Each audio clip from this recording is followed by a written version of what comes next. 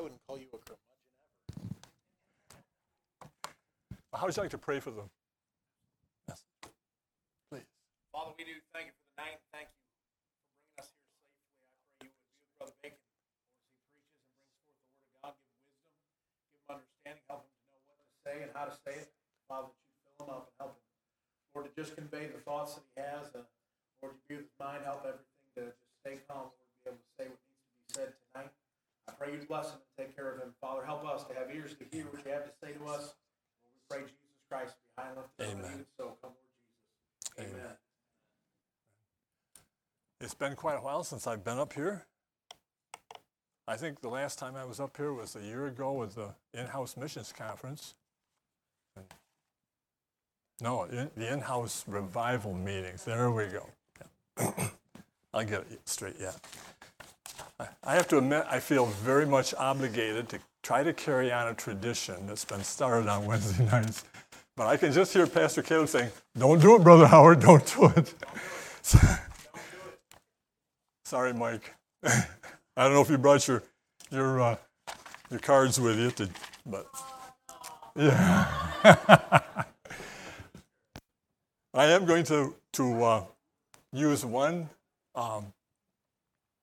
pun tonight, only because it leads into the message very nicely. So I get on the right page here. Anybody know the pun about the farmer? What was said about the farmer? Anybody know the pun about the farmer? Nobody? That he was... Yes! I knew somebody did it. Thank you, Shannon. That he was outstanding in his field. I feel like I'm successful.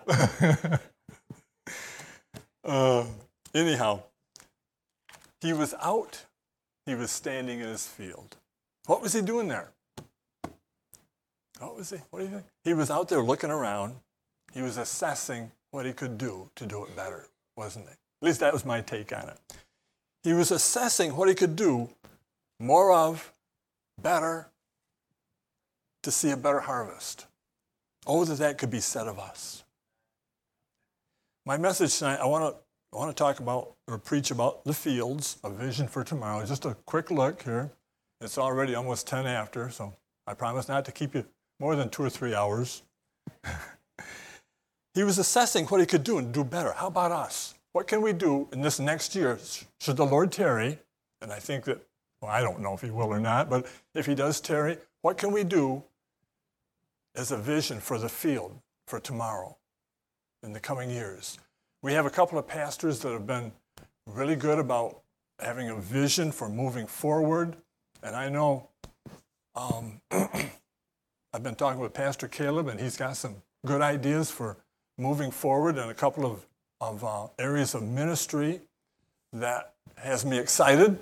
Also, he's been talking about maybe doing a little something with the back end of the building. Exactly what yet, but as the Lord leads. I will mention, though, that if you go over and look at the Sunday school wing, the old wing over there, it's starting to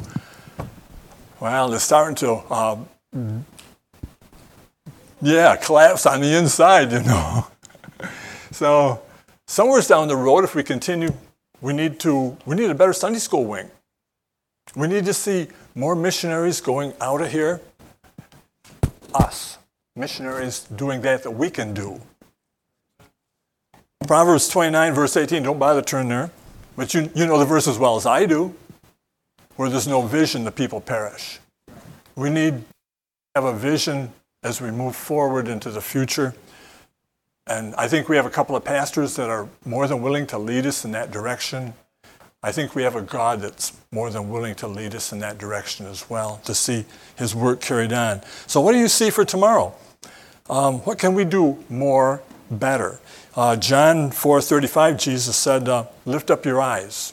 Lift up your eyes and look. Don't bother to turn there. But he spoke about lifting up your eyes and looking on the fields, the condition that they were in for harvest. Genesis 8:22, it's kind of an interesting verse there. I don't know that I've ever heard anybody use it this way, but it says, while the earth remaineth, seed time and harvest will continue. Seed time and harvest, and cold and heat, and summer and winter, and day and night shall not cease. Like that farmer out there assessing the situation and looking for what he could do better and maybe improve in this area and maybe needed more fertilizer, I don't know. He was looking for the possibilities for harvest are certainly still there, regardless of the conditions that we live in, the circumstances that we live in today. And I know it's getting harder. And well, we just heard about a missionary. Maybe 3-4 months ago, killed over in the Middle East. Yeah, he thought the field was worth being there. The possibilities for harvest are still there. Can we do more? What can we do better? I have 3 places tonight I want to look at briefly, and then we'll call it a night. 3 people that I want to look at and kind of give you their view of the field, what they saw in the field. The first one, if you take your Bibles and turn over to Jeremiah 32.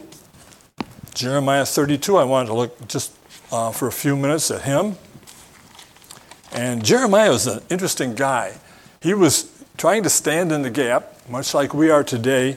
And Isaiah 32, verses 6 through 9, if you will, please. In spite of the circumstances, and the circumstances that he found himself in this chapter, they were not the best. They were not the best. Jeremiah 32, beginning with verse 6, we find that God got involved in this situation here. And Jeremiah said, "The word of the Lord came unto me, saying, Behold, Hanameel, the son of Shallum, thine uncle, shall come unto thee, saying, Buy thee my field that is in Anathoth, for the right of redemption is thine to buy it." Verse 8, "For Hanameel, mine uncle's son, came to me in the court of the prison, according to the word of the Lord, and said unto me, Buy my field, I pray thee, that is in Anathoth, which is in the country of Benjamin, for the right of inheritance is thine, and the redemption is thine, buy it for thyself. Then I knew that this was the word of the Lord." He was trying to stand in the gap in spite of the circumstances. And if you notice that he was not well liked, where was he when this verse was printed? He was in jail, and yet he was not well liked. We haven't wound up in jail yet. I'm sure you could go to various countries around the world where Christians are in jail. But it hasn't happened here yet. And hopefully it won't. But verse 6 tells us, though, that despite the circumstances, God got involved. God got involved. It was God's idea here that he should buy this field. And it's interesting the way the wording is. It says, the right of redemption is thine.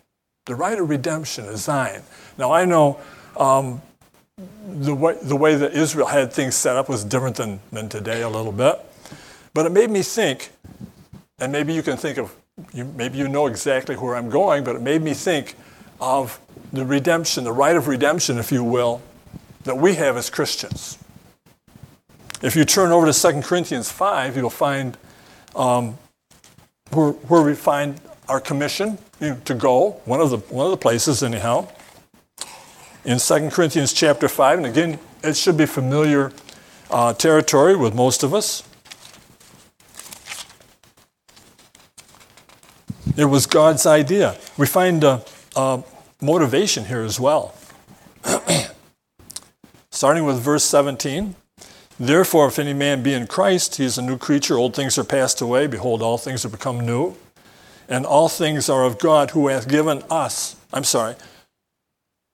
reconciled us to himself by Jesus Christ, and hath given to us the ministry of reconciliation."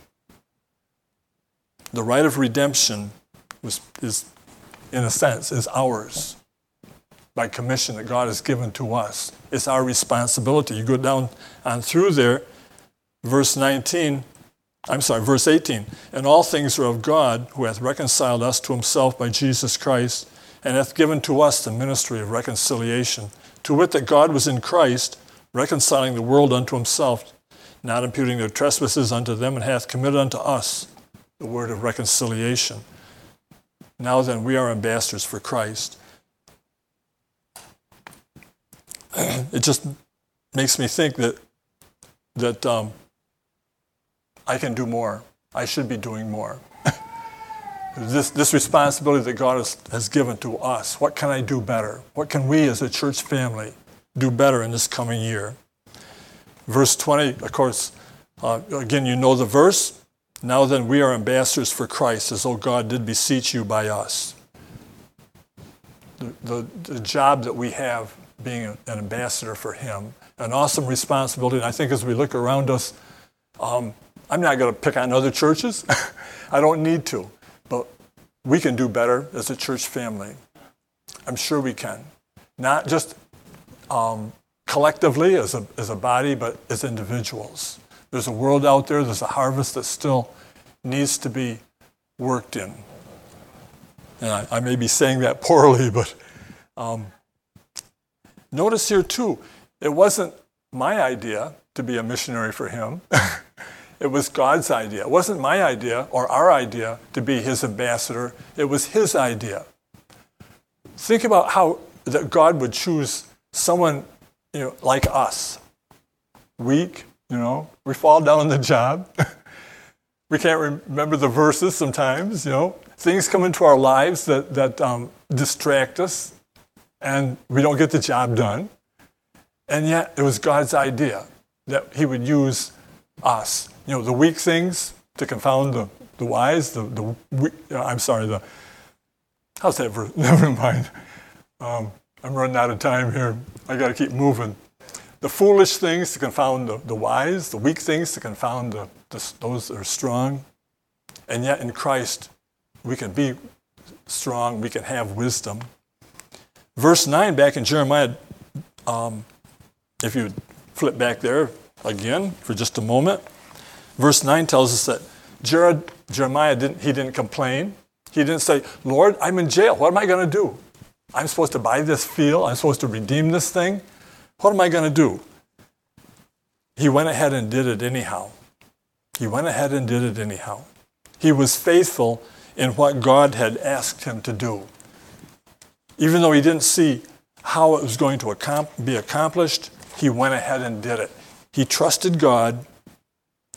He didn't look at the circumstances, but he had a vision of looking not just around him, but at what could be accomplished, looking ahead, thinking that if God is going to give me this field, he's going to lead me somehow. This is all going to work out for his glory and honor. And he looked ahead and he looked up. If you're back there in Jeremiah, and I hope you are, because you'll be there ahead of me. Back in Jeremiah 32 again. Check out verses 16, 17, 18, and 19. We see where Jeremiah was looking for his help. In verse 16, now when I had delivered the evidence of the purchase unto Baruch the son of Neriah, I prayed unto the Lord, saying, he didn't just, take God's message and, that's okay, what are we going to do? He turned to God. He wasn't just looking ahead without any substance behind it. He turned to God. He said, Lord God, behold, thou hast made the heaven and the earth by thy great power and stretched out arm. Look at that next phrase. Is there anything too hard for thee? As we look ahead for tomorrow, if God is in it, if he's leading us, is there anything too hard for him that he can't accomplish? No, there's not. There's not. Is there anything too hard for thee? Thou showest loving kindness unto thousands and recompense the iniquity of the fathers into the bosom of their children after them. The great, the mighty God, the Lord of hosts, is his name. Great in counsel and mighty in work. All the ways of the sons of men. For thine eyes are upon all the ways of the sons of men to give everyone according to his works and according to the fruit of his doing. We can go forward trusting God that he's going to do what he asks us to do. Not just looking at the circumstances, but looking ahead and looking up and depending on him. Nothing too hard for God. Where does our confidence lie? should lie in our Savior, in his leading in our lives. The next place I want to go, boy, I've got to hurry. 2 Samuel 23. 2 Samuel 23. Back a few pages.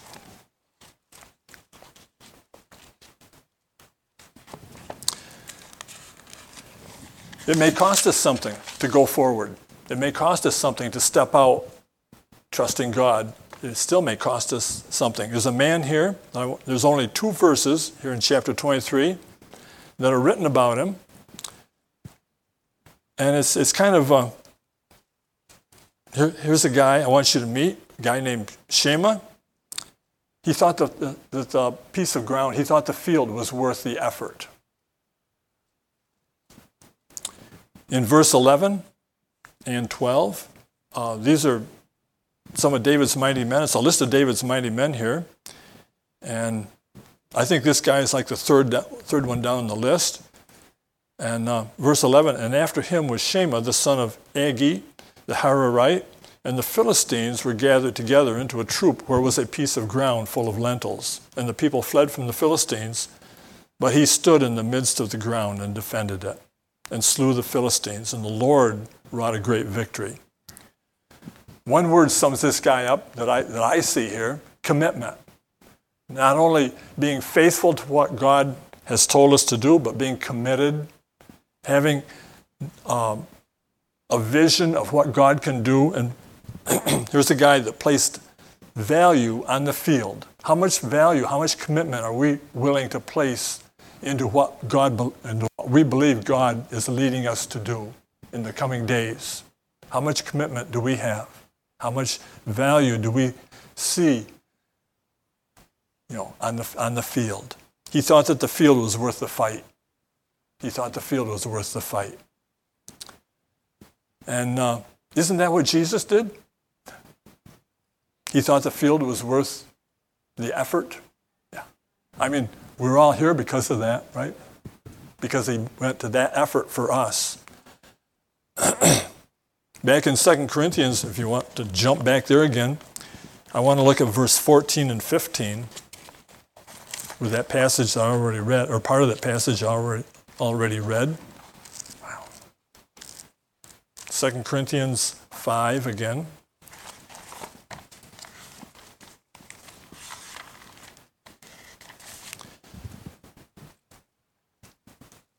What is our motivation for this commitment? If you look at verse 14, for the love of Christ constraineth us, because we thus judge that if one died for all, then we're all dead, and that he died for all, that they which live should not henceforth live unto themselves, but unto him. Unto him. There are things that I do because I'm threatened. You can just ask my wife. But there's more that I'll do out of love for someone, And the love of Christ constraineth us. What he's done for us should motivate us to do a little something for him. Verse 15, and that he died for all, that they which live should not henceforth live unto themselves, but unto him which died for them and rose again. Jump down to verse 17. Again, therefore, if any man be in Christ, he's a new creature. You're not the same old person you used to be. You have a eternal destination that's not going to be in the lake of fire, And we have something that the world doesn't have. If any man be in Christ, he is a new creature. Old things are passed away. Behold, all things are become new. And all things are of God, who hath reconciled us to himself by Jesus Christ. Again, hath given us the ministry of reconciliation. The motivation for what we do should be out of love for our Savior. It's not the fact that, it's not that I, in my own life anyhow, that I fear God's judgment for wrongdoing. It's more the fact that I don't like to disappoint him. And I know that, there are times in my life when I do. Our commitment should be motivated out of love for our Savior. A vision for the lost. A vision for the lost. Shema didn't just want to let the field go. I can just imagine the conversation that day. The army of Israel they're all in tumult and running around, and they don't know what to do. And I can just imagine, come on, Shema, what are you standing there for? Come on, don't you know the Philistines are coming? Come on, they're going to get you. No, guys, I'm going to stand here. It's just a field of lentils. Is it worth dying for? I'm going to just stand here, guys. God, let's see what God's going to do. I'm just going to stand here. If you notice the end of the second verse there, it was God who wrought the victory. Shema didn't claim the victory for himself. It was God who wrought the victory. It's not of us. But 1 Corinthians 3:9 says that we labor together with him. We do the seed planting like that farmer and the watering and put out the fertilizer there. We try to encouragement. We try to encourage people, but it's God that gives the increase.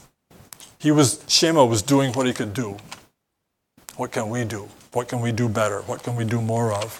The last place I want to go to, that time burned away so fast. I hate having to rush. Ruth. Turn over to the book of Ruth. The little book of Ruth, right after Judges. This book has always been refreshing to me because once you get there, I'll show you why. Get over to Ruth.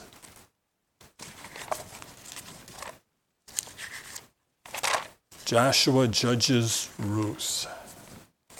Right before Samuel.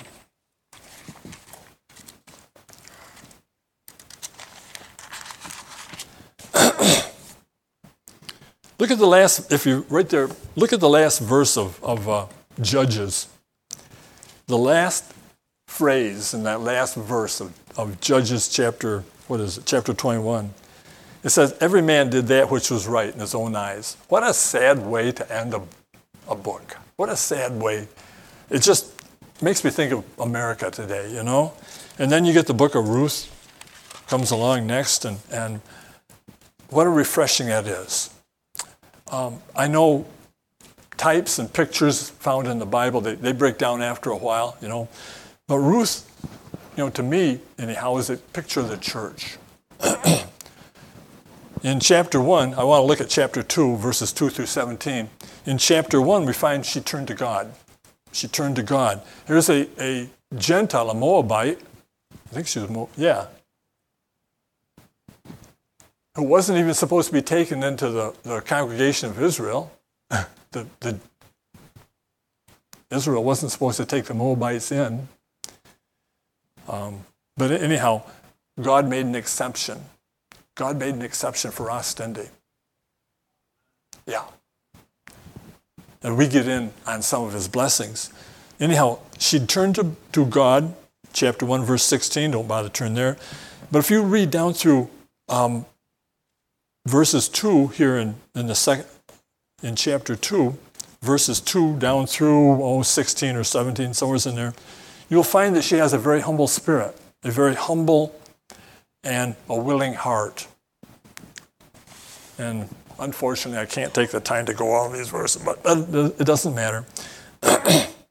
We find here that you probably know the story, she'd gone back with Naomi back to Israel, and in chapter 1, verse 16, she said that your God is going to be my God, your people, my people.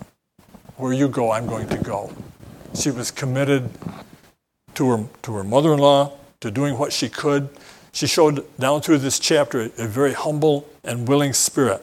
If you look at verse 2 of that chapter 2, and Ruth the Moabitess said unto Naomi, let me now go to the field and glean ears of corn after him in whose sight I shall find grace.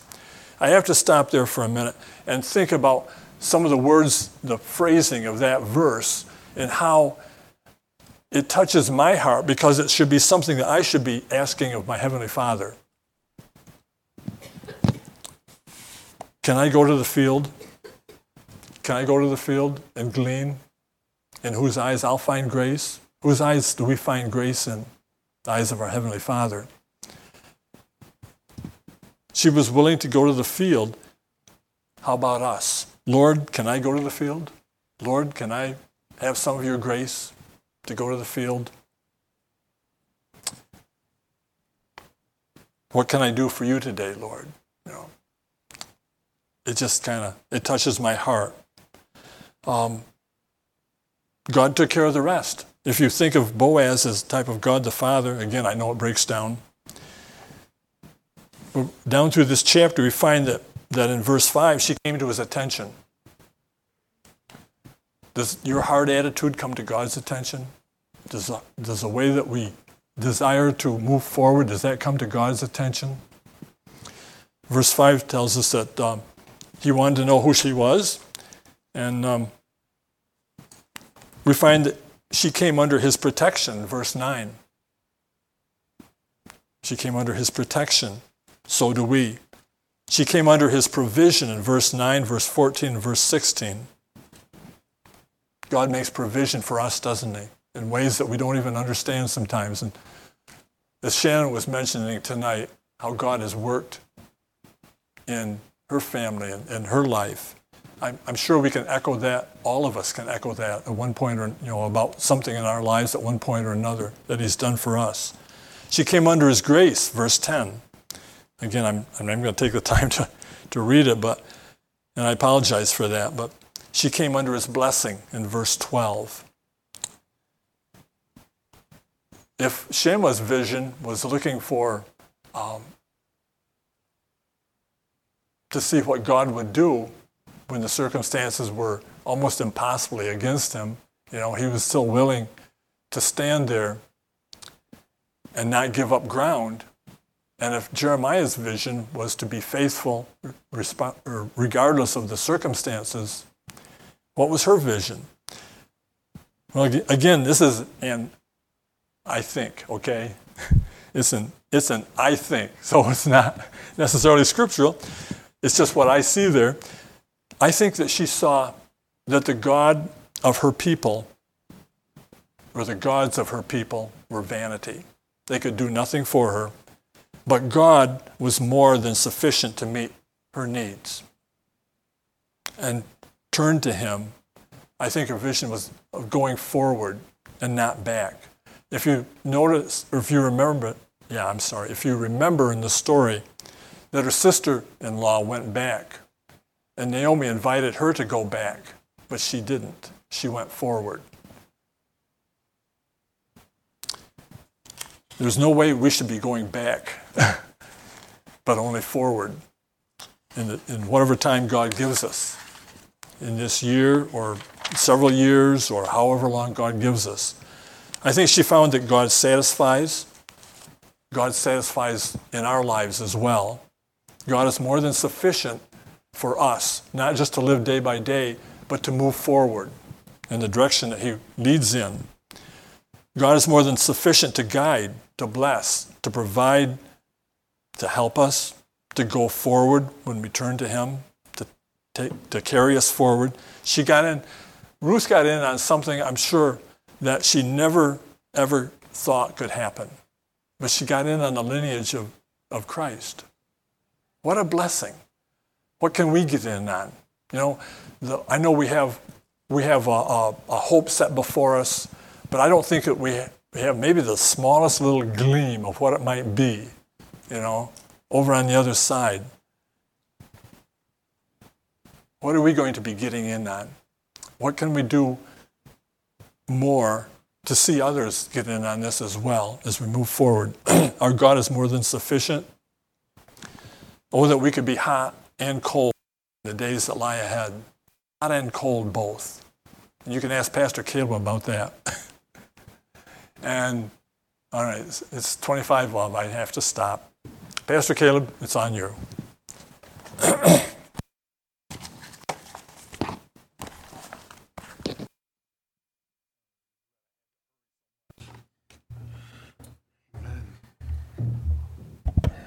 Amen, Brother Bacon talking about the vision, and there are a whole lot of thoughts in my head in case you are curious. There's a lot in there. You say, what are you doing? I I'm doing exactly that. I'm standing there thinking, what can we do different? What can we do better? What can we do more? How can we move forward as a church? How can we move forward individually as families and as people? And what can we do more here as well as abroad and trying to reach more? Jeremiah, Brother Bacon, I've got your alliteration for you. Brother Jeremiah was compliant, Shema was committed, and Ruth was contrite. There you go. You can fix that for next time, Brother Bacon. But that's what we need. We need to be willing to do what the Lord tells us to do very humbly, very simply, and be committed to doing exactly what He asked and just stay with it, even when it doesn't look so great. We're in a world today. I was talking, Brother Paul asked me to write up something for him for his pastor's conference over there and what they're doing. And I said, the thought of just people gathering together. I mean, we gather together here and it encourages us. Could you imagine if you know that they're not just going against you as a society, they're going against you as a country. We're not quite there yet here, but the day may come to that. And you go, well, what'll help you? Forsaking not the assembling of yourselves together. And so much the more as you see the day approaching and just helping and sticking together and staying and keeping looking forward to what the Lord's going to do. So I appreciate that, Brother Bacon. I really do.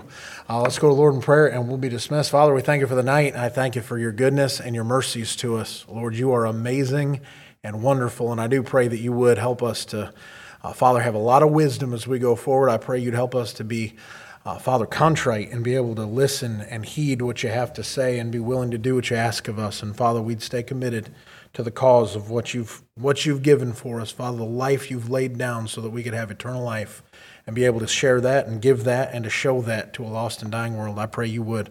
Bless us as we go. We love you and we pray you'd come back soon. In Jesus' name, amen. Amen. Get home safe. Good night.